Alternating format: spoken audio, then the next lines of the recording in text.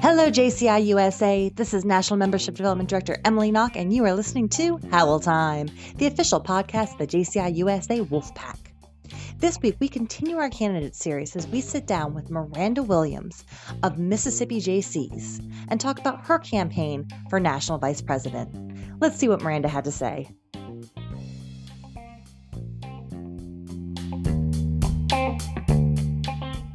Miranda, thank you so much for joining us tonight.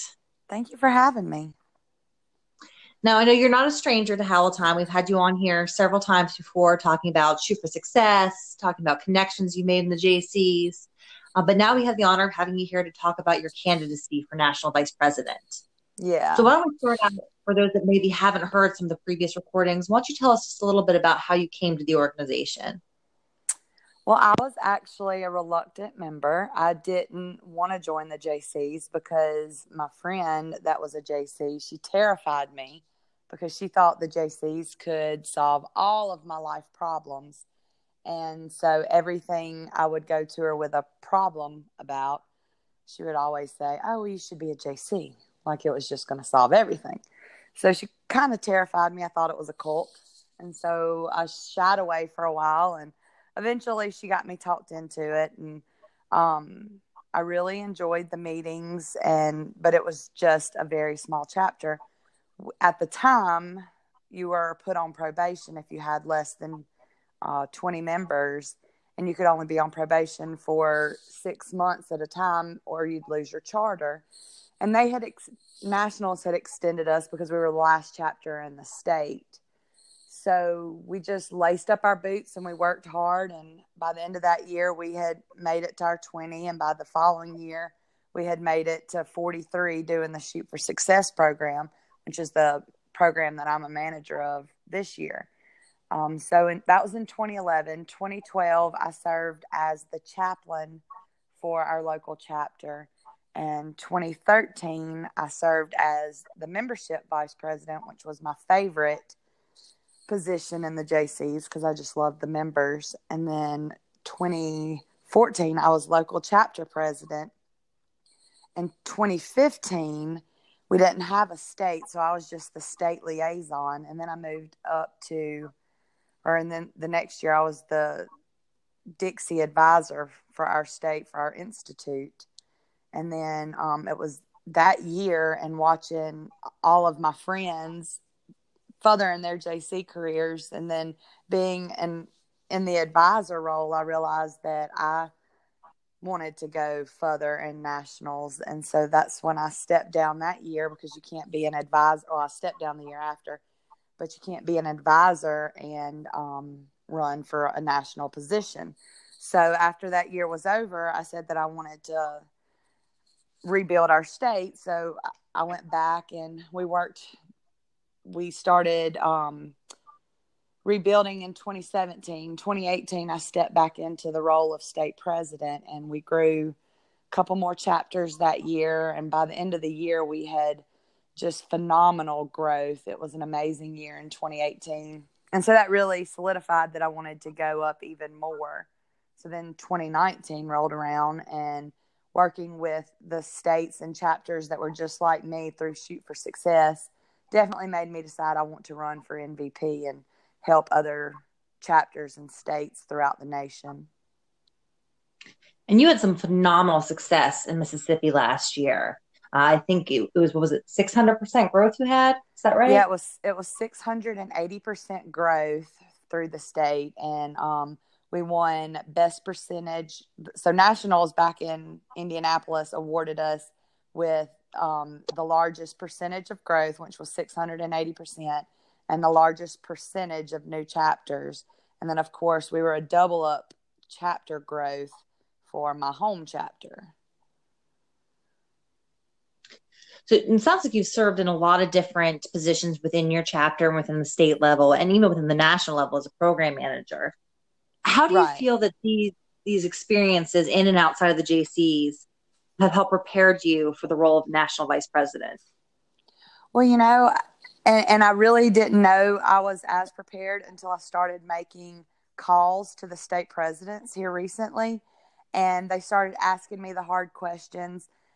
And I just had to be honest with them. I'm like, the JCs have given me so much. It's time for me to give back to the JCs, because everything within my career, within my family life, everything that I've done in the past 9 years of me being a JC has really it's just grown me so much as a person. And now it's my turn to be one of those leaders that helps the rest of the organization. So do you find yourself thinking back to the advice your friend gave you when she scared you away about the JCs will fix that? Do you find yourself thinking back to that and being like, oh, she was right? Yeah, she definitely is right. And I tell her all the time, especially with me running, I was trying to get her to come to Texas with me and everything. And I was like, look, you're the whole reason I'm a JC. You need to come to Texas and everything. But yeah, I mean, and I tend to be a little scary too because I am so passionate about the JCs, and the passion can turn into a little bit of, it can be a little standoffish, because we do think we get so excited when we start talking about the great things that the JCs have given us opportunities to that we never even thought about having. I mean, if you fast forward 9 years ago when I was sitting in an empty JC hall with just me and my friend and some aged out senators, I would have never thought that it would have gotten me to this point to where I'd be running for national vice president. Now, we are just a couple weeks away from the elections. If you are elected, what are your goals that you hope to accomplish in your year as national vice president? So my goals have a little bit changed since I started talking to the state presidents. I've kind of been polling them, and it's almost just like a JC project when you start doing your community surveys and stuff. But I started talking to the state presidents and listening to the things that they thought they needed. And so there was several things that I would like to bring to the table. I was talking to President Parker in Iowa, and he has a wonderful idea of 100 hours and 100 for our 100th year. And I just think that would be a great program, or somehow to put that at a national level, or not even at a national level, but just promote the idea to get chapters, because that's really an easy idea, to have your members give 100 hours within the year. So at the end of the year, we can set out this big nationwide press release saying, look at what these JCs did for their 100th year in service. They gave 100 hours of service to their community. And so I was talking to him with that, and then a couple of other presidents from smaller states that are just like mine. And I know exactly how they felt, because for a long time, Mississippi, I didn't feel like our voice was heard. I didn't feel like we were relevant to the national level, because we didn't even get a vote nationally up until a couple of years ago. So I want to show that these smaller states, they are relevant. I mean, they're JCs just like if they were from one of the larger states, and they're still doing great things in their community. And I want them to be recognized for that. And I want them to feel like they're recognized for that. So the relevance, and then of course, as the other candidates have said on their podcast, communication. I would love to start an MVP blog and have like the chapters or the state presidents just say what's going on in our chapters, because sometimes we do get tired of doing the same events or the same programs or doing things the same way. And you and I personally know how many times we've been at a convention and we're just laying talking at the end of the day about events that our chapters do, and we feed off of those ideas and take them home. So I think it would be a great way to communicate inner chapter relations as well. So those are my 3 top priorities. And, I've talked with both candidate Justin and candidate Jay, and of course all the other MVP candidates. And our plans all really mesh very well together. I'm super excited for however this turns out next year. Okay. And now, of course, membership has always been a big issue, because over the last several years, our membership numbers have been going down. If elected, what would you specifically want to do in the realm of membership to help us get more members and help grow our organization? Well, membership starts at the local chapter level, and I think that goes back to making these smaller states not feel like giving up, because I was that state for a very long time, and there was so many times that I felt like giving up. But it takes that cheerleader, and last year I had a whole group on the XCOM that were wonderful cheerleaders for my little state, and so I learned a lot from them and their leadership. So I feel like if I can model what they did in 2018, these smaller states and even the larger states are still wanting to, they still need members as well. So I think it would all work if we just inspired these local chapters to not give up and just to keep going. And the members will come if they want to give that extra mile and push a little harder. And if you had the power to change one thing that we're currently doing at the national level, what would it be and why? I would have to say it would be somehow related to the cost of convention. And I know that's a touchy subject for some. I did mention it to Jay on one of his calls, and he totally makes a wonderful point that the value is there, and I know the value is there. That's why I continue to pay the amount I pay to go to these conventions. But for a new timer that's never been, they don't necessarily understand the value. They just see us come back and talk about, oh, so much fun, I learned this, I met these people.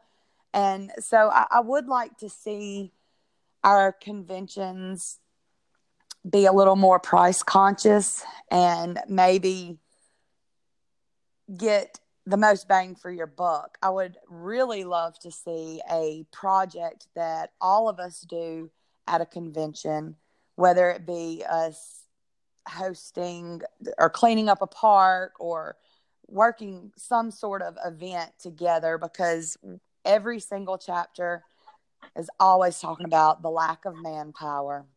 And at that point in time, when we're at convention, you've got 200 plus JCs. And I feel like we're missing an opportunity that we could be going and, we could saturate Corpus Christi by doing something as a group. And then we could make several newspapers of 200 young active citizens out in the street doing this. Even if we were just running around giving random hugs, just something to let people know that we were there. So it doesn't necessarily have to be something big and complicated, just something so we're doing good and making some kind of an impact while we're concentrated in an area. Right. And of course, this year we do have a contested election for NVP. So I've been asking all the candidates this. Why should our state presidents, our states, vote for you over one of the other candidates? I don't know that it makes me stand out among the others, but I do have the experience and the passion for the organization. And like I said, the organization has given me so much that it's my turn to give back to the organization. I've watched so many great leaders, and I have stayed in very close contact with the past leaders, with our past national presidents, past national vice presidents. So I have a huge support system there. So they've given me extra knowledge and that extra push. But now all of the candidates, they are so great. Like, you can't go wrong for voting for any of these candidates. I'm just really excited to see where this group goes next year. And it's great. You're the sixth interview that we've had on here with the candidates, and all of your answers have been very similar to that question. It's really a great group that you have for candidates. It's going to be a tough decision. I'm glad I'm not the one that has to make it, quite honestly. I mean, me too. If I had to stand up and vote, I don't know, because we've been in a group chat just like talking and pepping each other up. And I mean, it's going to be really hard to see one of us not be in it. But I know, because we've all talked about it, that we're still going to keep that other person involved somehow or another. Even if it's just to stay in a group chat or something. I mean, I obviously don't know what positions will be appointed to where, but I full believe that whoever doesn't make it will have some role next year, whether it be a support role or one of the program managers or something, because the group is just working too well together as it is now. So if you're not elected, will we still see Miranda Williams in some position in the national board? I would like to say I hope so. I mean, we've had conversations about it, and I would like to say I hope so. But I will just wait and see because I want the correct JC to be put in the right position. And if the organization doesn't feel like that it's me for national vice president, there is still a fit for me somewhere. And I'll be okay with that. I'll be able to lay my head down at night because I gave it my best go. And Miranda, where can people go to find out more information about you and your campaign? I do have a Facebook page, Miranda Williams, candidate for MVP, JCI USA. And then they can call me on my cell phone, 601-467-9011. I've emailed I believe all of the state presidents, but they can forward it to their chapter presidents and local exec teams. I'd be willing to talk to any of them. If they haven't ever met me, I'm a talker, so be prepared. But you don't have an accent, right? No, I don't have an accent. Everybody else talks funny. Anything else that you want to add about your campaign, about your time in the JCs? No, I'm just excited for us all to catch the spirit in 2020. Okay, and just one final ask of the night. And as you are well aware from being on here before, it's how we end all of our podcasts. And even though you've done it before, you got to do it again. So we're just going to judge you a little bit more harshly on it. Well, I feel like I should be even more judged even harder because I just came back from spending a weekend with the Wolfpack in Michigan too. So now I feel a lot of pressure. Yeah, the pressure's on. And this could be the deciding factor on if you make it as a national vice president or not. Oh, I'm so unprepared. All right, here we go. Oh! Perfect. That was fantastic, Miranda. Michigan will be very proud of you.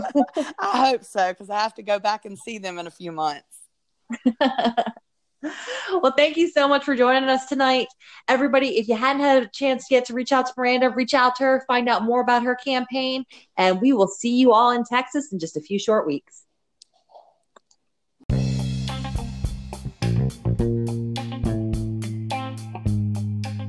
Thanks for listening, JCI USA. I hope you've enjoyed this week's episode of Howl Time. Remember, registration is still open for our annual meeting in Corpus Christi, Texas. It's going to be an amazing time.